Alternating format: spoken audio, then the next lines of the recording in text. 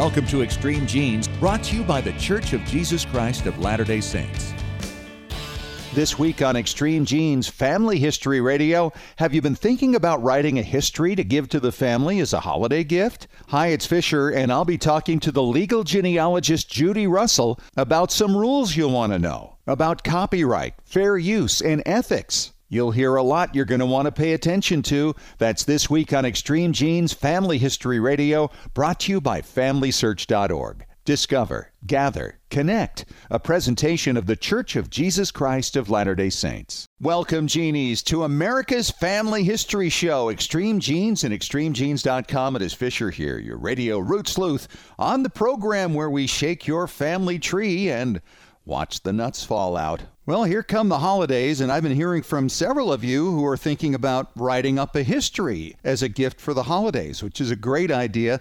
And that's why I decided to do a classic rewind this week of a great interview with Judy Russell. She is, of course, known as the legal genealogist, and she will talk about copyright and fair use and ethics and photographs and all kinds of things that you need to be concerned about if you're going to write a history and share it with the world, yet alone your family. So stick around for that. That's going to be coming up in about 10 minutes from right now. Hey, if you haven't signed up for our weekly Genie newsletter yet, now is the time. You can do it at extremegenes.com or on our Facebook page. You get a blog from me each week, links to past and present shows, links to stories you'll love as a family historian. It's good stuff. Hey, it's time to head out to Boston, Massachusetts at the New England Historic Genealogical Society and AmericanAncestors.org. The chief genealogist is standing by. It is David Allen Lambert. Hello, David. Hey, Fish, how you doing today? I am grand and glorious. Had some nice DNA matches this past week that helped validate a line that I wasn't quite sure of, so that's always good. How about yourself? Oh, just looking at my own genealogy when I'm not working on somebody else's genealogy. Well, the election is over, and if you have ever been to Rochester, New York, you may have visited Mount Hope Cemetery. That is where Susan B. Anthony is buried, and a lot of people locally will go to her gravestone and put stickers that they had voted. Well, this year is a little different. There is a plastic shield to protect the 114-year-old marble stone from the glue residue. Preservationists are worried that the stickers will do damage to the stone over time, so this little shield will be there every time there's an election, probably. That's a good idea. And what a great tribute, too, to Susan B. Anthony that people would want to go out there and let her know that they voted. That's one good tribute for a gravestone. However, they're not always treated the same way. Richard and Lisa Stewart of Potomac River in Kings George County, Virginia, noticed odd rocks in the water's edge by their home. And this senator realized that on his own property were the remains of African-American gravestones dating from the 1850s to the 1960s from a former moved cemetery. The Columbian Harmony Cemetery was moved. Well, not all the gravestones were. It's something out of Poltergeist.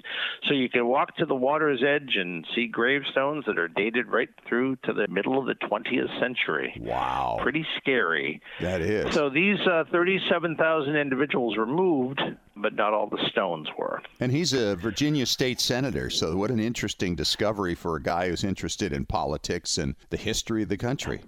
Yeah, and the Governor Ralph Northam has stepped in to also help Stewart to actually take care of this. And there's a tentative deal to maybe set up a memorial with these stones where the cemetery was moved to try to place them correctly. So interesting stuff.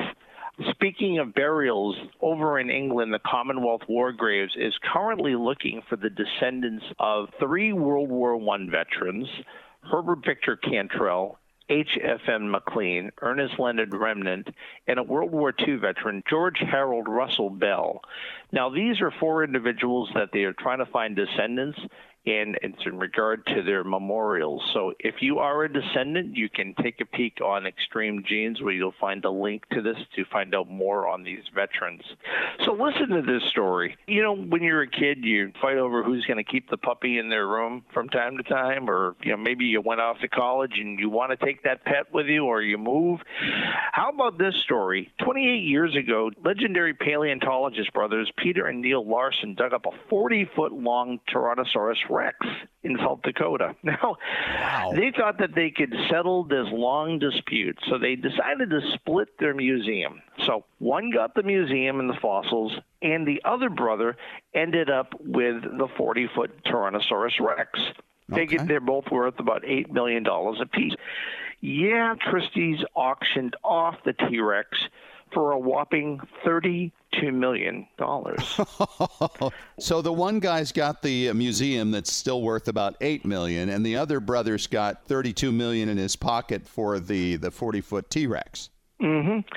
And, who knows? We may have to go into their fossil record until this is resolved. But it just goes to show you that bone that you throw away could be worth money someday. So save those chicken and steak bones, kids. Well, as they say, family matters, right? I mean, wow, what a mess. That's too bad. Switching gears just a little bit, the London Municipal Archives, I was there actually a year ago during RootsTech London. They have a great project they're working on. And of course, there are so many people that have lived in London over the years. And they have drawn a database of over 2,600 individuals from Anglican church records at the London Municipal Archives. And it's just a start. And it's a collection called Rediscovering Londoners of African, Caribbean, Asian, and Indigenous heritage from 1561 to 1840. They have over 2,600 individuals they found just in the church records. That's just a start. And the project will be carried on, and I'm sure there'll probably be volunteer opportunities. There's just so much out there to volunteer. I mean, may it be with Family Search or with American Ancestors. Well, that's all I get from Beantown. Stay well. I got to go out and rake some more leaves. All right, David. Thanks so much. And, of course, we will see you again at the back end of the show. This is just one of those things that doesn't happen often enough. I get to have my good friend Judy Russell, the legal genealogist, in studio with me today. And we've locked the doors, Judy. There is no escape because we have so many things to talk about. How are you? I'm good. How about you? It's great to see you. For people who are not familiar with Judy, she is one of the great national speakers you will see at conferences all over the country, talking about all kinds of things. She's a very low-key person with very few opinions about anything. Scott, your nose is growing. That is exactly right. So, this is a great time to have you on because there's been some big changes this year about copyright. And for anybody who wants to write their own history, the history of the family, they want to include photographs or quote from whatever or grab whatever material from the past. It's really important to know legally what to do, ethically what to do, what risks you might want to take concerning these things. We hear about it all the time, and you're the perfect person to talk to about this. So let's explain the change that has gone on and put it in the context of people writing a history and how it would affect them. Yeah, 2019 is a terrific year for all of us who have to rely on materials that have been produced by somebody else. Because for the first time since 1998, materials have shifted from being copyright protected to being in the public domain. Now, public domain is not a physical location. Right. It's a legal status. Yeah. And it means we can do whatever we want with them. They're no longer protected. We no longer have to ask permission. We can edit them. We can republish them. And they're free for everybody. And what happened back, we had the 1976 copyright law, which was a complete revision of the law. And the Disney Corporation was a little concerned that the movie in which Mickey Mouse made his debut, that's Steamboat right, Willie, 1928, was about to fall out of copyright protection. So they got a change that stopped the clock for 20 years. Wow. And so we were all kind of sitting on the edge of our seats as December came along, 2018, waiting to see if Congress was going to, what's the technical legal term, muck it up again and stop the clock from running again. But no, they were busy with other things or not busy at all. Right. We never can tell. And the clock ticked over on January 1, 2019, and everything published in 1923 fell into the public domain. Sweet. And as of January 1, 2020, it'll be everything published in 1924 and so on. Yeah, forevermore, hopefully. Yes. And once it's in the public domain, it's very hard to take it out. Sure. So these are things like, for example, some town records from New England that were published by the New England Historical Genealogical Society, some of the SAR application books that were published in 1923. All of these have now fallen into the public domain, and that means we can use them for anything we want. And images of them. Anything published, whether it's an image, a motion picture, a radio program, anything legally published in the United States. Music. Before 1924 is now in the public domain. Right. And then next year it just moves up and it keeps on going. And the thing is over the next, just say 5 years, think of how much material that is. We were trying to get an estimate of how many books, just books, were published in the United States in 1923. It's thousands of books that were published in 1923. Khalil Gibran's The Prophet was published in 1923. And people could take these books then and make movies out of them without permission or whatever it may be. Yes, and think of the movies that came out in 1923. Yes. We can now use clips in a presentation or on television or anywhere we'd like. Sure. Let's go back now to histories. If I'm writing a history and I want to put in a photograph, say, of my grandfather's hometown in 1924, I've got a copyright issue there to deal with. You have a potential copyright issue. One. Okay. One of the things that we kind of forget sometimes is that if something was published, let's say in a newspaper in 1925. Okay. So it's clearly potentially copyrighted. Yep. And the newspaper said in the newspaper, this is a copyrighted publication. And they registered it with the Copyright Office. It was for 28 years. Oh. Did they re-register the copyright so that it persists to today? They may not have. The estimate is that only 5 to 10% of things that were ever copyrighted were then extended. So there's a lot that's out there that is in the public domain, and we don't know that it's in the public domain because we haven't done our homework. Well, and see, that's where people like you come in with the law degree who know how to do that kind of homework, which is a different thing. It's so hard. Yeah? Can I say that without my nose growing? Go ahead. There's a database at Stanford University, and it's online. So you can go to the Stanford University database, plug in your item, and see whether there was an extension filed between 1923 and That's simple? It's that simple. Who knew? I would have gotten a law degree if I knew it was going to be that simple. There are certain other parts of the law that are probably not quite that easy. Then the other question comes in. If it didn't fall out of copyright 28 years later, and I would imagine it was only a very small percentage that actually went to the trouble to renew it. Right. What did they care about in 1952? About a newspaper in 1925. In 1924-25.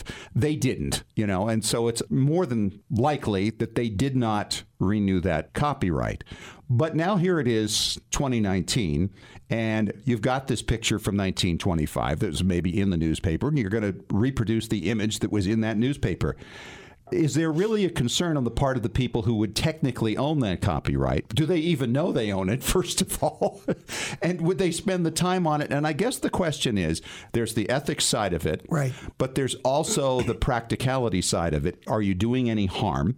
And these are questions you have to ask. So what is the real risk to somebody who says, I'm going to run this picture from 1925 of Grandpa's hometown, and I'm going to put it in a book. It's one thing to say, I'm going to put it in a book and give it to my family. Right. I think it's another thing to say, I'm going to put it in a book and I'm going to have somebody publish this and we're going to sell it nationwide and it's going to be through Barnes and Noble and all that. There's always a risk-benefit analysis in these things on whether or not there really is somebody who's going to come after you. But if they do, here's the problem. Yeah.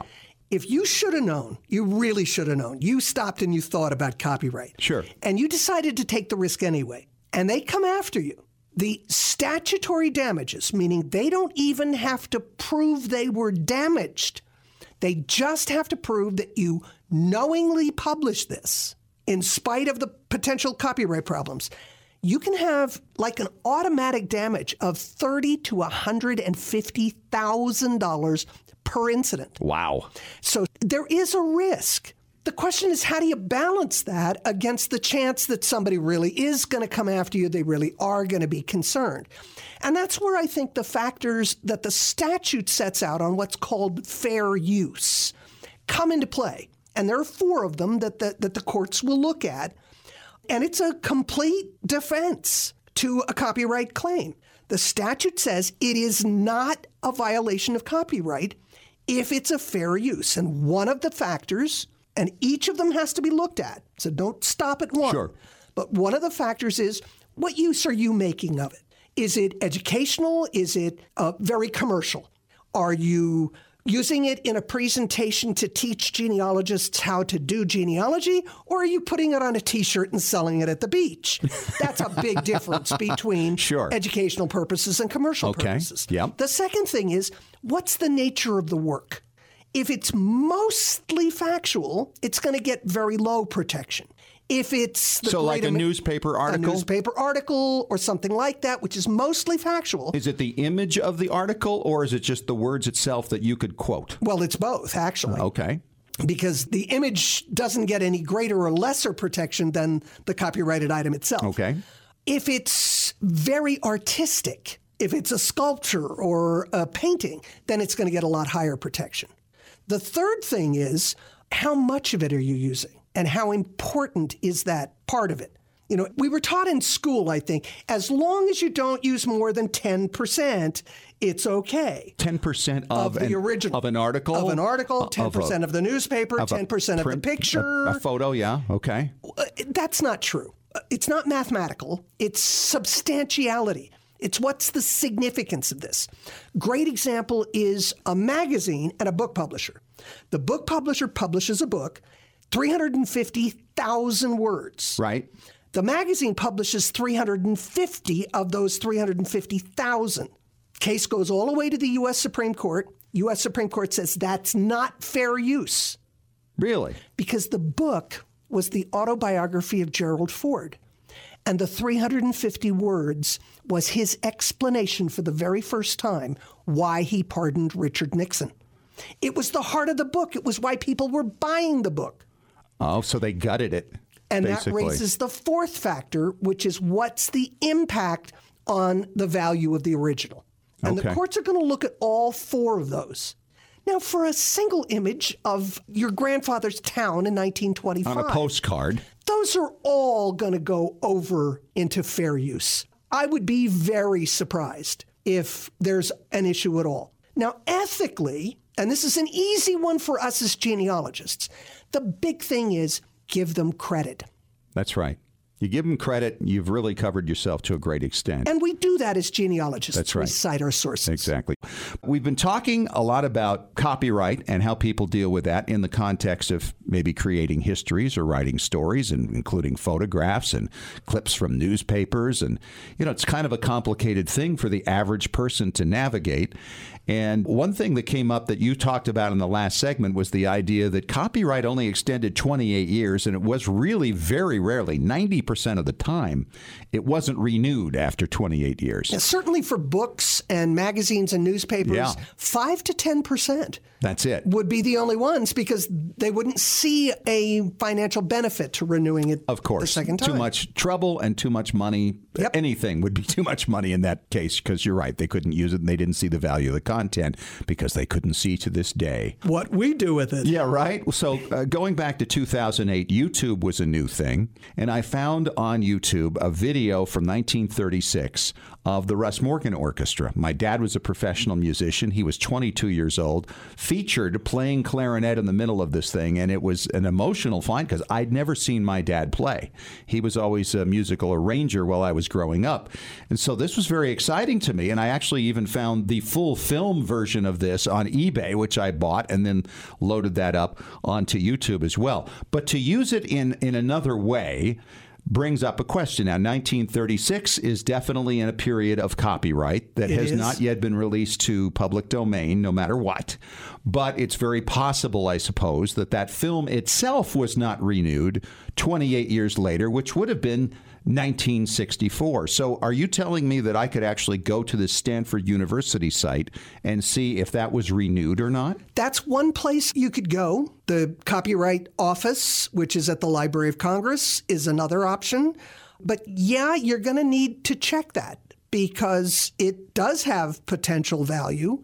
Films, music, all kinds of things have the same copyright protection. Fascinating. And you got to think some of that, though, did expire. I mean, wasn't there a big thing about Jimmy Stewart's movie, It's a Wonderful Life, and there were copyright issues with that for a long time? Right. And that's why everybody and their brother, well, it was shown every day on like 19 channels. Yes. Until, to the point where you get tired of listening. I don't want to hear the bell anymore. The bell. Exactly right. So that's an interesting point to clean up is that we can go back to some of these places fairly easily, according to you, to go and figure out if some of these things have been copyrighted or not, and you can use them in histories. It's great to know. But one of the important things to understand in this context is the fact that you own that copy of the film and you bought it legally on eBay doesn't mean you acquired the copyright on it. No, I understand that. There's a difference, and a lot of people don't understand that if they own the thing, they may not own the rights to the thing. Big example are school photographs. Really? Where unless the photographer assigned the copyright to the parent who bought the picture, the photographer still owns the copyright. And sending it out to all the grandparents without buying another copy is technically a violation of copyright. So are you aware, and we have a lot of school yearbooks that are online now, all over the place, are you aware of any instance where somebody connected with a school photographer from the 1950s has come back on somebody for using an image of themselves? Not so much the 1950s, but certainly later. There have been photographers who've said, wait a minute, I didn't give permission for this to be online. And there are a lot of individual students who don't want their high school pictures online. So that's an ethical issue and a privacy issue. Yeah, that's right. So there are all kinds of things that come up in this respect. This is a complicated world here. It is a complicated world. It's a wonderful world of having all of these things available online. But knowing when we can and can't use them is tough stuff. Sure. Well, and you don't want to lose sleep over things you're trying to do and decisions you're trying to make to share. And, that's really the bottom line, because people who are into this aren't looking to harm anybody. No. They're looking to help. We want to help, but the idea that we can defend ourselves from a copyright claim by just saying, well, I was just sharing. Yeah, no, it doesn't work. And this, for example, comes up all the time with pictures that are on Find a Grave. Yes. Okay, let's go to cemetery photographs. Yeah. Cemetery photographs are tough things for two ways.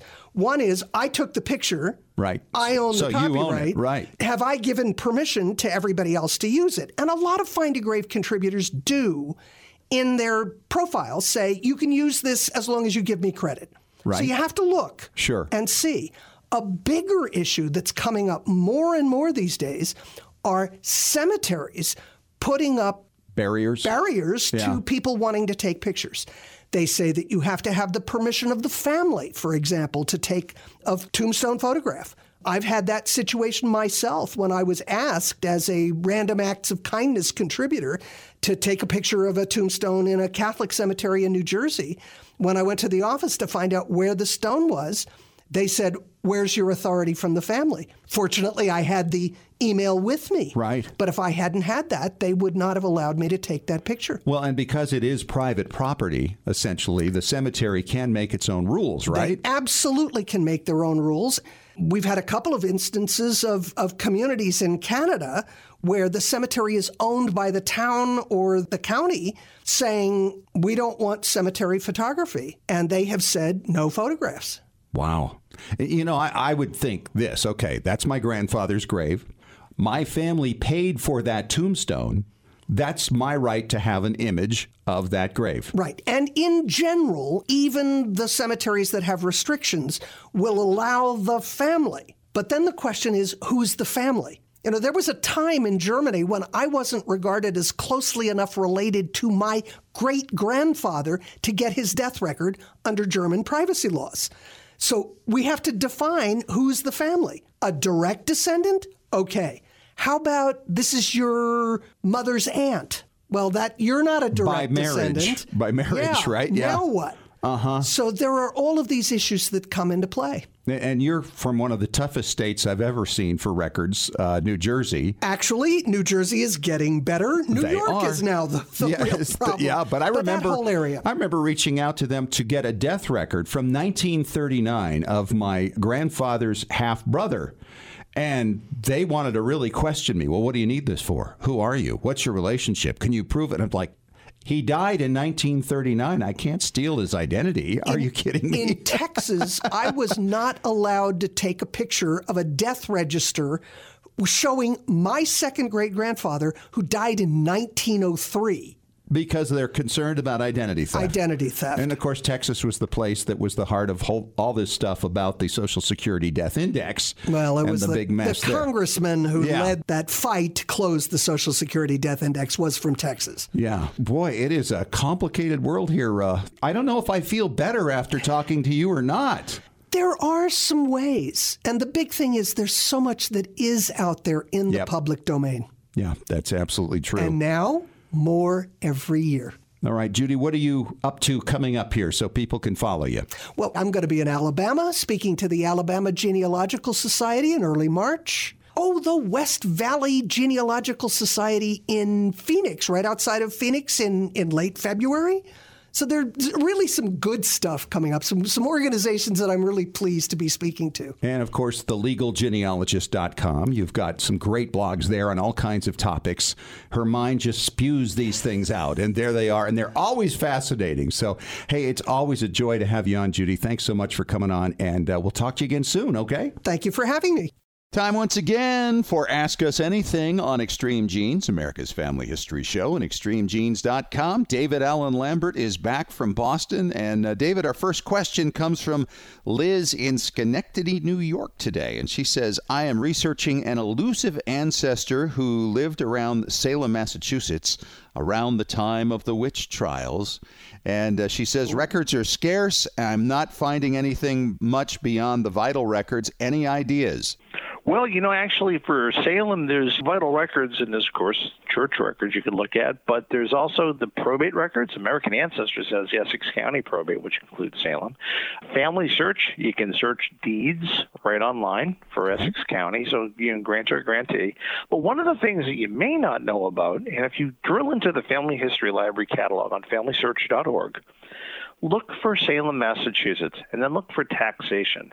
They have really good tax records from 1686 right on through to 1700. I mean, and of course, they're beyond that into the 19th century. And that's where you find an aspect a lot of people don't look at, Fish. I don't know, tax records are so valuable because they're kind of like mini censuses in a way without the kids being listed. You can put a person specifically in a town on a given year. Like, for instance, one person I've researched up in Essex County. I know they're in the tax records. I don't find a deed for them.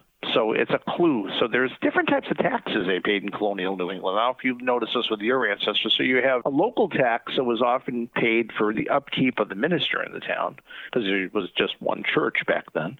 And then you have a town tax for taking care of the roads and whatnot. You had a county tax, and you would have a provincial tax, which would be, for in this case, for Massachusetts Bay Colony. There's a variety of different taxes that were often raised for particular reasons, maybe for the military. So you can use tax records to fill in the blanks a little bit with your Salem people. Again, using FamilySearch.org with the millions upon millions of images that you can search there. That's just one of them. And of course, American Ancestors has the probate. You can take a peek at that as well. One other thing I found out with tax records, Dave, is sometimes you can identify who are children of certain people because they have to reach a certain age before they're taxed. And so when somebody first appears on a tax record, you can assume that's the year they turn, say, 21 years old. And if prior to that, the father was the only person in town of that surname, you can assume these are all kids from that same family, if you put other factors together. But I think that's a real key thing. It is. And the other thing is you can notice when someone is listed as a widow, all of a sudden she's paying the taxes, right. Or it says EST for the estate of somebody. So you may not have a death record, but you know that he paid taxes in, say, 1695. And in 1696, he has a widow in the place of that tax assessment. Yeah, we had one where the ancestor was listed as having moved on, basically having left the area. And that really helped us with our timeline. And as everybody knows, I'm really big on timelines for putting people's stories together, but tax records can do that as well. So that tax record was essential to us linking this ancestor to his parents, and then to his siblings, and then to the timeline of when he moved from this area. In this case, it was in Pennsylvania, and left for Maryland. Great stuff. You know, one of the things I found with the tax records is these are something that you can search quite a lot online. And in cases of, I say a county burnt and there are no probate or deeds or no vital records, sometimes the county tax records or town tax records are all you really have. And that's one thing to note is that towns did collect taxes, so did counties, and sometimes there's even a state tax. One I love in Massachusetts was a book that was published a number of years ago called The Direct Tax of 1771. And I use that all the time because, here's something that's nearly 2 decades before the first federal census. So Sure. It becomes sort of a quasi-census. Well, you've already inspired me to go want to check some tax records on some of the people I've been researching lately. So great question, Liz. Thanks so much for it. And Dave, we got a question here from Rick Anderson in Reno, Nevada. He asks, guys, is there any listing of diaries that may have been kept in ancient times and places? And that's a really good question, Dave. I don't think I've ever really looked for indexes of who may have kept the diary that's somehow publicly available. Do you know of any? Well, obviously, there are a lot of diaries out there, and of course, some of them are still in private hands, but you have to rely on the ones that may have made it to a historical society or a library. Sure. Hang on just a second. I'm going to just reach over here and grab a book.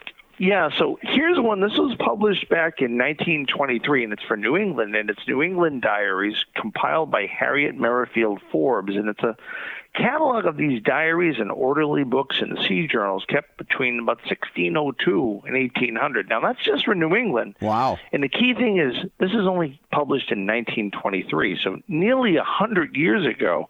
So what do we use now? WorldCat. That's one of the best things to use, looking at WorldCat or just simply Googling. If you put in the person's name in quotes and put the word diary, you'd be surprised what you come up with. Somebody may have had a transcription, for instance. Like I know somebody in my family had looked at a diary a number of years back and never wrote down where they saw it, but put enough information that I could tell the year and where it may have been. And sure enough, the local historical society had it. They're not all in the Library of Congress. Right. But the nice thing in the digital age, so many things are being copied. I know that Family Search has all those scanners at like RootsTech and whatnot, and, scanning books. I'm wondering if they're doing that with journals and diaries as well. I would imagine they probably would be. Well, they do have those scanners at all the Family Search centers. Unfortunately, we can't get in them anytime soon. But yeah, there's a lot of material that's being created all the time. Wouldn't it be fun to update that book, by the way, from 1923 and figure out, all right, what has been added to these collections in those repositories over time? Because it's got to be startling. How about updating where the material is? Because, people sell things, people deacquisition, libraries burn down, libraries merge. So where something sat on a shelf in 1922-23 may not be where it sits in 2020. So that's one thing you have to keep in mind. So, of course, you look at a book like this, and the first thing you want to do is look and see, is that organization still there? Right. And then secondly, see if they have a catalog online, send that place an email or pick up the phone, maybe if they're currently open during COVID, and see if they still have that. Because chances are the catalog number, which is what they currently have it filed under, is probably not some archaic description that was published, say, in 1923. But WorldCat is great. You basically can plug in a title of a book or any form of media, technically, and then you put in your zip code, and it tells you the nearest library that it's close to you. So occasionally people will come into my library in Boston and be looking for this obscure book. And if we don't have it, that's what I use, and plug in their zip code and find out, wow, that library was only 5 miles down the street from my house. Wow. Isn't that amazing to Yeah, think so- that important document is right there? And, I'm always reminding people, by the way, that really the best repository to your family is when you start thinking about all your cousins and distant cousins of all being branch libraries, basically, of your family collection. Check around those people that you're distantly related to and see what they might have. And, of course, one other place to look, one of our favorite shopping places, eBay. Yes. You never know what's going to turn up. There's a lot of stuff there, too. Thanks for the question, Rick. And, of course, if you have a question for Ask Us Anything, you can always email us at askusanything@extremegenes.com. Talk to you next week, Dave. All righty. And that's our show for this week. Thank you for joining us.